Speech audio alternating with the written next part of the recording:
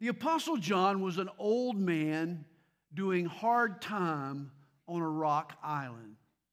As the last living disciple of Jesus, he was the only person left eligible to add to the sacred Scripture. Thus, before John closes his eyes for the last time, God communicates to him a revelation. And it moves John emotionally, physically. He writes down what he sees and then he sends it to the churches.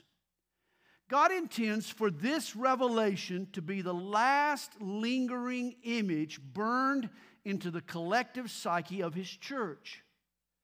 God wants the church to never take its eyes off this revelation. It is to shape our souls forever. The Greek word translated revelation is the term apocalypse. In our culture, it's become synonymous for cataclysm and destruction and impending doom. But to the Greeks, it meant simply an unveiling or an uncovering. Imagine walking into an art gallery and a sculpture by a famous artist lies under a canvas. Just at the appropriate moment, the curator rips off the fabric, revealing the beauty and genius of the sculptor's work. Well, this is the revelation. Jesus Christ is alive and well. But we don't see His excellence, for He's hidden behind a heavy canvas that separates the spiritual realm from the tangible world. And yet in this book, John rips away the veil. He reveals Jesus in all of His splendor. I like how Paul Mello translates the opening words of verse 1, the official portrait of Jesus Christ. You know, when a United States president leaves office, a state-funded oil painting is commissioned. The tradition began in 1796. Several artists, they say, tried to paint George Washington, but it was Gilbert Stuart who painted the classic portrait. And when it comes to Jesus' official portrait, God got it right the first time. He called on John to be the artist. Now, before we're done, John will fill in a whole array of provocative details. We'll talk about falling stars and beasts and hailstones and plagues and marks and the Whore of Babylon. And yet we can get sidetracked. It's important to remember the theme of this book. It's the revelation of Jesus Christ. This book is not about Antichrist, but Jesus Christ. One author writes, the theme of the book isn't 666, it's holy, holy, holy. The point of Revelation is not just the unleashing of judgment, but the unveiling of Jesus. This is what God wants to permanently burn into our perspective. Well, John begins, the revelation of Jesus Christ, which God gave Him to show His servants, things which must shortly take place. In essence, here's what's next. Here's what's coming up on God's agenda. Now understand what John had already seen. John writes in his first letter, that which was from the beginning, which we have heard, which we have seen with our eyes, which we have looked upon, and our hands have handled concerning the word of life. John had witnessed the first revelation of Jesus. The eternal Son of God, as God and with God, before time began, took on flesh and blood. Jesus revealed the Almighty's humility. He came to us to serve and to save. John was Jesus' cousin, Mary's nephew. Jesus and John had grown up together. He was there when Jesus began His ministry. John saw Jesus walk on water and multiply the loaves and fish and heal the blind eyes and even resurrect Lazarus. John was there when the Roman executioners nailed Jesus' hand through the piece of wood. He was there 3 days later when news came that the grave was empty. For 40 days, John was there and spent time with the risen Christ. And John was there on the Mount of Olives when Jesus, the victorious Lord, ascended to heaven back to glory. Yes, John was there for it all. And John did exactly what Jesus had told him to do. He and his fellow disciples had gone into all the world to tell people what they had seen and heard and touched and handled. But now John is alone. The other disciples are dead. Jesus has been gone now for 60 years. And John is wondering, what's next? What's next for him? What's next for Christianity? Jesus had come preaching the kingdom of heaven is at hand. John was there when Jesus launched his kingdom. But now it's running headlong into the kingdoms of man. Christians are being attacked by the empire of Rome. The emperor has crucified Peter, has beheaded Paul, and others are also on the chopping block. What's next for God's besieged kingdom? The apostle needs a new revelation, a fresh vision. John knew Jesus was no longer a bloody corpse. His sacrificial work was finished. He had risen and ascended. But what's next? And the answer is this revelation. Well, verse 1 begins, "And he sent and signified it by his angel to his servant John, who bore witness to the word of God and to the testimony of Jesus Christ, to all things that he saw." God sent and signified this message to John. Signified means to express by signs. And this is the word that has led many Bible teachers to see this book as a message encoded with signs and symbols. When John received this prophecy, he was a prisoner of Rome. And understand, the Romans weren't too fond of manifestos predicting the coming of kings and kingdoms that would threaten to usurp Roman rule. Thus, to avoid censorship, John's letter employed signs and symbols. You could call this book a cryptogram, a coded message. Its symbolism enabled it to slip past Roman security and yet still be understood by Christian readers. And what better code to use than Old Testament symbols? This is why the key to cracking the code, to interpreting Revelation, is to familiarize yourself with Hebrew idioms and imagery. Of this book's 404 verses, 70% or 278 verses quote Old Testament references. It has another 360 Old Testament inferences. It's been said the best commentary on the Bible is the Bible itself. And that is especially true with the Revelation. Well, verse 3 attaches a special promise to this book. "Blessed is he who reads and those who hear the words of this prophecy and keep those things which are written in it, for the time is near." This is the only book of the Bible that promises a blessing just for reading it. Any attempt to read and obey this book will be met with a blessing. Though parts of Revelation can be tough to interpret, God will reward a sincere effort. He wants this book especially to be etched into our hearts. It's what's next. Well, John continues his introduction. He says, "John, to the 7 churches which are in Asia, grace to you and peace." And here's the common New Testament greeting, grace and peace. But not only does John greet these churches, so does the triune God who writes through him. For the revelation is from him who is, and who was, and who is to come. Notice our Father God doesn't just have lots of time. He dwells outside of time. He is eternal. God simultaneously occupies the past, the present, and the future. God sees the end from the beginning. Think of it. God was. He is the God of history. Understand, history isn't a random succession of events. History is His story. God also is. He always is. He's always present and current. He is ever in the moment. Psalm 46 verse 1 calls Him a very present help in trouble. And God is to come. His presence, His power, His purpose fills up our future. See, a central theme of Revelation is the second coming of Christ. But God is always coming. To a troubled marriage, He comes. To a brokenhearted teenager, He comes. To a depressed housewife, He comes. To an out-of-work dad, He comes.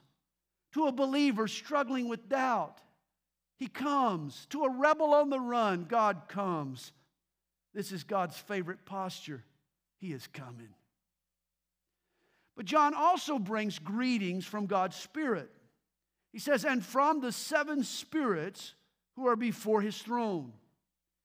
Now remember, we discussed this back at Christmas time in Isaiah 11. Throughout Scripture, there is only one Holy Spirit. He is an individual, not 7 different spirits. Yet Isaiah predicted that in the life of Messiah, the one Holy Spirit would have a 7-fold ministry. You remember Isaiah 11 verse 2 reads, the Spirit of the Lord shall rest upon Him. First, He is the Spirit of the Lord. And He is the Spirit of wisdom and understanding, the Spirit of counsel and might, the Spirit of knowledge, and the fear of the Lord, 7 in all. The Spirit rested on Jesus in 7 marvelous ways, and He rests on His church now in those same ways. And last but not least, the readers of Revelation are greeted from Jesus Christ, the faithful witness. In all that Jesus did and said, He represented His Father faithfully. Jesus is the reliable witness. He is the truth teller. And He is also the firstborn from the dead. Jesus' human body was the first to undergo the metamorphosis of resurrection. It was Paul in 1 Corinthians 15 who described resurrection. This corruptible body must put on incorruption, and this mortal body must put on immortality. You see, Jesus was the very first to escape decay and death. Now His resurrection is our hope. Jesus is the truth teller. He is the grave robber. And He is the ultimate ruler. For John calls Him the ruler over the kings of the earth. And this was important to the believers in ancient Asia. At the time, Christianity was an oppressed minority. Yet this revelation passed on to the churches was so convincing. Those who read it knew that it was only a matter of time before the rulers of this world bowed before Jesus. He will ultimately reign over all the earth. For Jesus is the truth teller. He's the grave robber. He's the ultimate ruler. And He's also the soul lover and the sin washer. For John writes in verses 5 and 6, to Him who loved us, He loves us then, and He loves us now. And so much so, He washed us from our sins in His own blood. Jesus didn't offer a proxy. It wasn't the blood of a lamb that was spilt for us. Note this. It was His own blood. This gets personal for Jesus. The price Jesus paid for you and me was that of His own blood. It was personal. And He has made us kings and priests to His God and Father. Jesus is also the glory sharer and the priest maker. Our destiny is to rule with Jesus. He'll end the long-running revolt of Satan. Once and for all, Jesus will strip the devil of his authority and then award it to us. And then He'll make us priests as well as kings. There is a priestly caste in heaven. For all eternity, believers in Jesus will enjoy unrivaled access and a close proximity to our great God. It's interesting, like the Holy Spirit, Jesus also has a 7-fold ministry. He is the truth teller and the grave robber and the ultimate ruler and the soul lover and the sin washer and the glory sharer and the priest maker. And how should we respond to Him? John shouts it out. To Him be glory and dominion forever and ever. Amen. Praise Him. Shout amen. Amen means I agree. John was moved by this truth of not just what Jesus did, but of who He is right now, today. Let's also be motivated by His unveiling. For one truth is certain, Jesus is not done moving. No, He's not. Verse 7 forecasts the moment of truth. Behold, He is coming with clouds, and every eye will see Him, even they who pierced Him. Jesus is coming back to this planet and to the people who crucified Him. Now, technically, there are two second comings of Jesus. In 1 Thessalonians chapter 4, Jesus comes in the clouds for His church.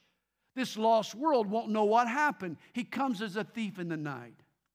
But here He comes with clouds, and every eye will see Him. This is an in-your-face encounter. Jesus will return to settle scores and to exact justice and to judge evil on this earth. We'll talk more about this later, but Jesus comes in the clouds at the rapture. He'll surprise the world and take His church. But then He comes with clouds on the final day. He'll touch down on the Mount of Olives to end man's rebellion and to establish His earthly kingdom. And notice the addendum here to verse 7. Every eye will see Him, even they who pierced Him. This sounds a lot like Zechariah chapter 12, verse 10. You should read it later. It's a prophetic irony that in the end, the Jews will realize their colossal mistake. Imagine the Jews. They crucified their own Savior. They wounded their healer. And since Jesus has now ascended to heaven, He's sitting at God's right hand. He has finished His work of salvation, and His Spirit is busy gathering His church.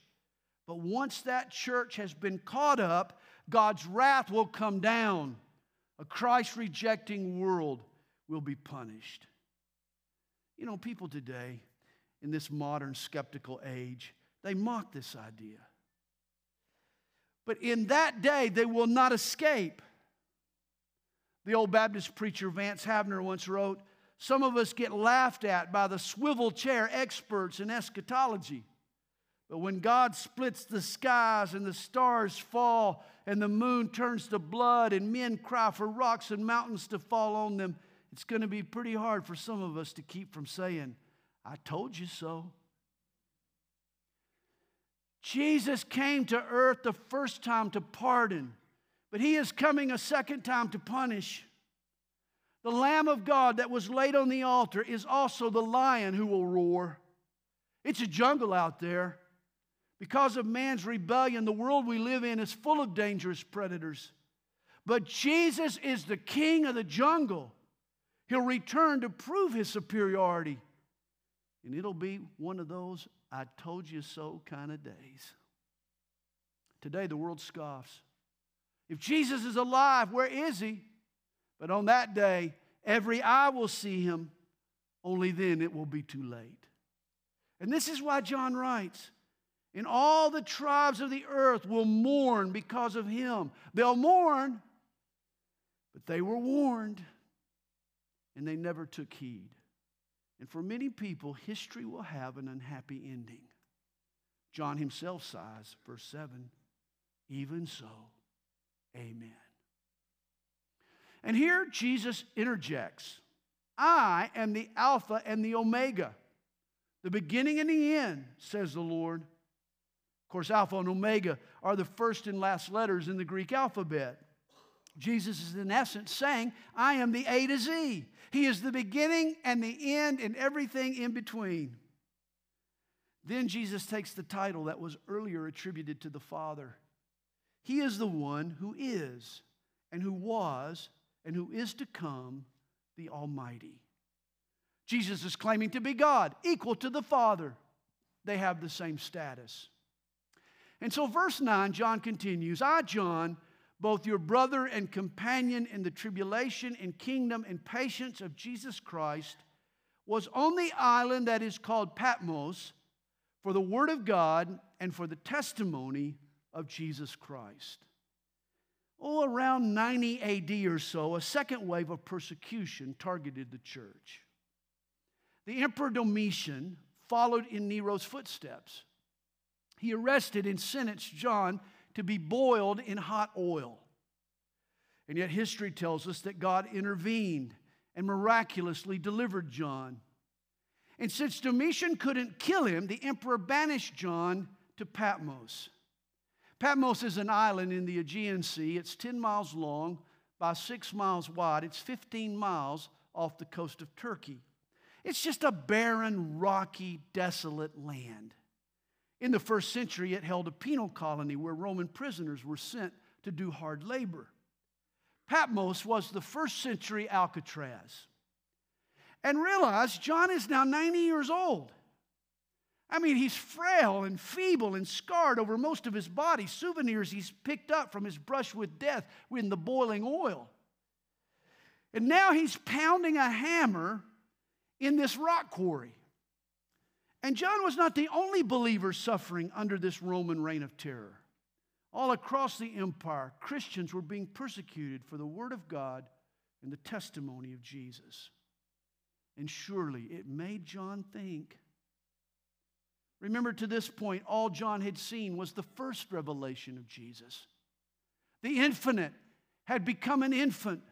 God's Son came to earth through the lowest door. Jesus was God, but he laid aside the perks of deity. In fact, Jesus came as a servant. He could have thrown his weight around and intimidated us into compliance. Instead, Jesus overwhelmed us with his grace. His mercy and tenderness disarmed us and slipped past our defenses. Our hearts were won by his love. And to bear our punishment, Jesus made himself defenseless. He laid bare his back to take our stripes. But now John, he has some stripes of his own. Have you ever seen a burn victim? Imagine John covered with those scars. Oh, he's thankful now that Jesus has won his heart. But who's going to win this battle? A battle is raging around John. Good and evil, God and Satan are slugging it out. It's a jungle out there. John believed in Jesus, but he needed more than a servant to model or even a Savior to rely on. For John to endure hardships, he and his friends needed the hope of a conquering king. John and the persecuted church needed a second revelation, the unveiling of an exalted, glorified Christ. They need a Savior who's also a heavyweight champ. Reminds me of the middle-aged woman with the incurable disease. She checked into the hospital thinking her days were numbered. But that night she had a vision. An angel told her that she would live another 30 years. Oh, she was so excited.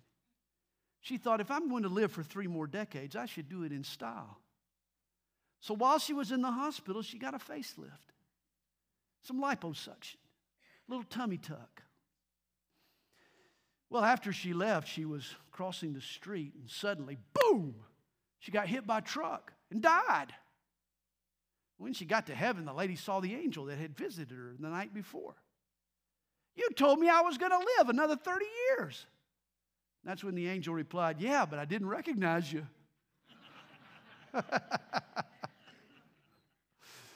I'm afraid that most people's problem with Jesus. They don't recognize him.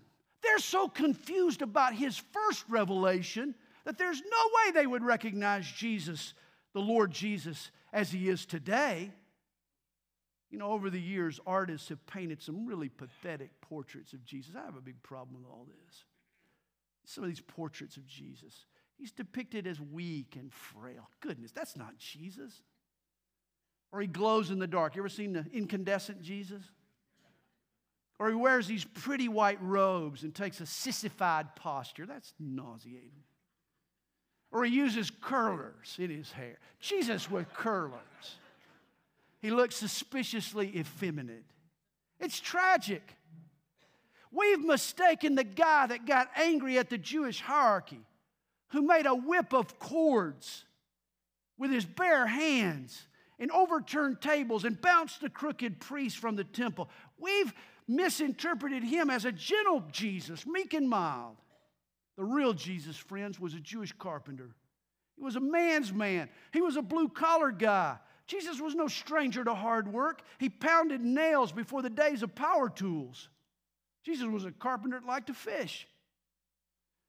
Yet if Christians today are confused as to what Jesus was like when he lived among us, they have no clue as to what he's like today and how he will appear when the world sees him again. This is why we need a second revelation. Jesus is still a man, but now a glorified man, an exalted man. Jesus is the man that all men were meant to be. Jesus' humility was just temporary. Now he's back on heaven's throne with the authority he has won on earth. Realize the person that we serve and follow no longer walks on water. That's just kid stuff now. Today he rides on clouds. He rules in heaven. He commands an army and he doles out justice as well as mercy. And this is the revelation John received on Patmos and that he sends to the 7 churches. What's next? It is the glorified Christ. And John remembers the day that this revelation came to him. Verse 10. I was in the Spirit on the Lord's day. It was a Sunday. You know, already the early church was living in the wake of Jesus' resurrection. The Jews gathered on Saturday, the last day of the week, but the Christians met on the first day of the week, on Sunday, the day that Jesus rose again. Sundays were treated like mini Easters in the early church. The first church preached the cross, but they didn't leave Jesus there. For Jesus rose to reign. After this revelation, they all knew to live in the light of the exalted Christ. Well, John says that he was in the Spirit. In other words, he was dialed in, man. He was logged in. He was worshiping God. He was communing with the Lord. When he heard behind him a loud voice, as of a trumpet, saying, I am the Alpha and the Omega, the first and the last.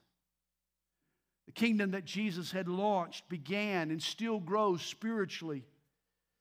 But it'll end coming to power tangibly and politically. And Jesus is the first, and he is the last. And this should shape our duty today as Christians. We are part of the spiritual kingdom that Jesus began, that's still serving and still saving, and we're called on to help. But we will endure persecution and resist temptation only if we know what's next. For ultimately, all wrongs will be righted. Good will triumph. God's people will win in the end. The triumphant Christ is next. And this is the theme of John's revelation. And then Jesus said to John, what you see, write in a book and send it to the 7 churches which are in Asia, to Ephesus, to Smyrna, to Pergamos, to Thyatira, to Sardis, to Philadelphia, and to Laodicea. Now, this wasn't an exhaustive list of the churches in first century Asia. There were many more. But Jesus chose these 7 churches for a reason. We'll talk about that next week. And here the plot thickens, verse 12. Then I turned to see the voice that spoke with me. And having turned, I saw 7 golden lampstands, and in the midst of the 7 lampstands, one like the Son of Man. Now, John describes Jesus, but before we read his description, note where he is at. He is in the midst of the lampstands. Later, we'll learn that the 7 lampstands, or the 7-branch menorah, is a symbol of the 7 churches. In the Old Testament temple, the priest was in charge of lighting and tending to this menorah. Likewise, the church is the New Testament temple, and Jesus is our priest, and thus he works among the churches or the lampstands to keep us filled with the oil of the Holy Spirit and to keep our light burning brightly. Hey, here's what's next. It's the glorified Christ. But where do we find him? Where should we look for him? Well, Jesus is hanging out in his church. He's in the midst of the lampstands. See, this is why I'm always saying to you, if you love Jesus, you'll love his church. The church is where the action is. Because Jesus is in his church. I'm sorry, but you're not going to find him at the Rotary Club or at the Little League or down at the golf course or at the PTA or in the Political Action Committee or wherever else you've been looking. Jesus prefers to work in and through his church. Remember, he told his disciples, where 2 or 3 are gathered together in my name, I am there in the midst of them. Jesus is here in the midst of the lampstands. When John sees Jesus, he's still a man. Son of Man speaks of his humanity, but John sees him here only like the Son of Man, like the Son of Man. In other words, his visage now is very different. This revelation is not what John had heard and seen and his hands had handled. This is the warrior and ruler, not just God's servant and our Savior. And John is going to go on now to describe the king of the jungle. He's going to describe the glorified Christ, and he starts with what Jesus wears to work. He's clothed with a garment down to the feet. Commoners and peasants wore knee-length robes. Only a king's robe drug the ground. This shows that Jesus is now King of Kings. He's girded about the chest with a golden band. The Old Testament priests wore a golden breastplate. And Jesus is also priest. As priest, he intercedes for his church. In the Old Testament, remember, there was a separation of church and state. The king was prohibited from being a priest. But today, John sees Jesus ruling the nations from God's throne, a king, and working in God's temple, the church, a priest. And then he sees, verse 14, his head and hair were white like wool, as white as snow, and his eyes like a flame of fire. His feet were like fine brass, as if refined in a furnace, and his voice as the sound of many waters. He had in his right hand 7 stars, and out of his mouth went a sharp 2-edged sword, and his countenance was like the sun shining in its strength. Years ago, I had an album cover that tried to replicate this portrait of Jesus. The result, quite frankly, was grotesque, almost sacrilegious. I mean, don't try to envision this portrait literally. Remember, Revelation was encoded with Old Testament images. For starters, Jesus' white hair isn't a bleach job. He's not getting gray. It speaks here of his moral and spiritual purity. And his eyes aren't bloodshot like a flame of fire. No, that speaks of their searching scrutiny and their searchability. Jesus looks, he looks with a penetrating gaze. Understand, Jesus doesn't look past you as if you don't matter. No, he cares about you deeply. You see it in his eyes. He doesn't really look at you as if he's sizing you up to figure you out, as if, he's out to judge you or scrutinize you. And he doesn't look to you. He certainly doesn't do that as if he needs anything from you. No, Jesus is sufficient in and of himself. But Jesus looks through you. That's what he does. Those eyes, his stare penetrates and uncovers the real you. This is why you can't hide your sin from Jesus. You can't play the hypocrite under this penetrating great gaze. And Jesus' feet, his brass feet, that doesn't mean he's a lead foot. You shouldn't let him behind the wheel of a car. No, brass is a mixture of iron and copper. Iron is strong, but it rusts. Copper keeps its shine, but it bends.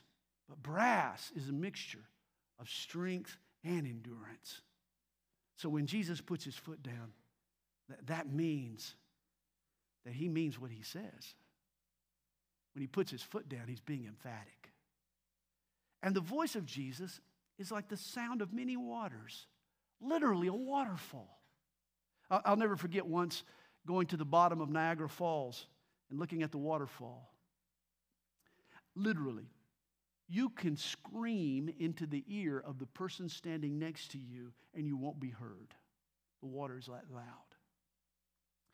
Well, Jesus had spoken to John while on earth. And now for 60 years, John had been listening to the still small voice of the Holy Spirit, the whispers of His Spirit in his heart. But this is different. The lion now roars. Jesus' voice is like a waterfall, John says. It drowns out all other voices. Today we're surrounded by all kinds of competing opinions of political pundits and social media and other talking heads. But the voice of Jesus will one day muffle all other influences. One day Jesus will get everybody's attention. And in His right hand, Jesus holds 7 stars. Verse 20 explains, the mystery of the 7 stars which you saw in my right hand and the 7 golden lampstands. The 7 stars are the angels of the 7 churches, and the 7 lampstands which you saw are the 7 churches. The lampstands are the churches. Jesus said, we are the light of the world. And the stars are angels. Now, it could be that every church has a guardian angel. Isn't that an interesting thought? If so, I'm sure we make our guy work overtime. Some of you guys and me. The Greek term here for angels means simply messenger. And so that's why some have assumed that it could also refer to pastors. Not to say your pastor is an angel, but, well, not hardly. But we are messengers of Jesus to His church. Either way, whether stars or angels or pastors are angels or stars, the point is that they both are in the Lord's right hand. And this is the hand that speaks of authority, the right hand. Which means any authority vested in the church comes from Jesus. All pastors are accountable to that right hand. Don't forget it. Verse 16. And out of His mouth went a sharp two-edged sword. The Scripture speaks of itself as a two-edged sword. It's sharp and incisive. It cuts coming and going. It opens us up and lays us bare and fillets our pride. Today, Jesus works powerfully, still works powerfully through His Word. Well, finally, John describes Jesus' overall countenance. It was like the sun shining in its strength. Eyeballing the glorified Christ is like looking directly into the sun. His glory blinds us to every other interest. Well, John, he writes, and when I saw Him, boom! I fell at His feet as dead. John said, wow. I was speechless. Now remember, on earth, Jesus and John had hung out together. They were friendly. They'd gone fishing. Now John sees Jesus and his knees wobble. He collapses. He hits the deck. The glorified Christ takes his breath away. You remember during his time in office, President Obama would play basketball with his aides. And I'm sure they had lots of fun. But I'll bet you nobody hacked the president. You know, if Obama was on a breakaway, you just let him have the basket. You didn't run down there and try to hack him. I can promise you that. You don't risk injuring the commander-in-chief. You treat the president different than you do a pal. Some of you need to hear this now, because the same is true of Jesus. At His first coming, we learn that Jesus wants to be our friend. He is our Savior. But this revelation teaches us that Jesus is more than our friend. Jesus is not your homebody, your homeboy, whatever it is. Jesus isn't your homeboy. He's not the guy upstairs. He's not the big man. Jesus deserves and expects your respect. He is King of kings and Lord of lords. John collapsed at his feet and worshiped. We should too. But notice Jesus' reply to John. It's so beautiful. But he laid his right hand on me, saying to me, do not be afraid, for I am the first and the last. I am he who lives and was dead, and behold, I am alive forevermore. Amen. Jesus comforts John. His clothes, his hair, his eyes, his feet, his mouth are different than at his first revelation. But the one thing that hasn't changed about Jesus is his heart. For he still loves us so much. And that's when he says, and I have the keys of Hades and of death. If you're concerned about heaven and hell, you should be. If you're concerned about your future and what happens to you after you die, Jesus is the go-to guy. For no one else has a say in that matter. Jesus alone has the keys to afterlife and to end of life. He has the final say on when you die and where you go. You need to take this up with Jesus. Well, John closes the chapter with a helpful outline of the book of Revelation. The angel says to him, write the things which you have seen, and the things which are, and the things which will take place after this. Now, the things which you have seen, what is that? That's chapter 1. It's this vision that John received of the risen, glorified Christ. The things which are, that's chapters 2 and 3. Jesus' 7 letters to the 7 churches. Jesus was living in the church age, and it has now lasted 2,000 years. But the rest of the book, the things which will take place after this, or chapters 4 through 22, are the things that happens once the church is caught away. Then sweeping judgments will pave the way for the ultimate triumph of King Jesus. And we'll study that from chapter 4 through the end of the book. So what's next in God's plan? Jesus is next. Jesus in all his glory is the next big deal in the plan of God. He is the A to Z. He is the beginning and end.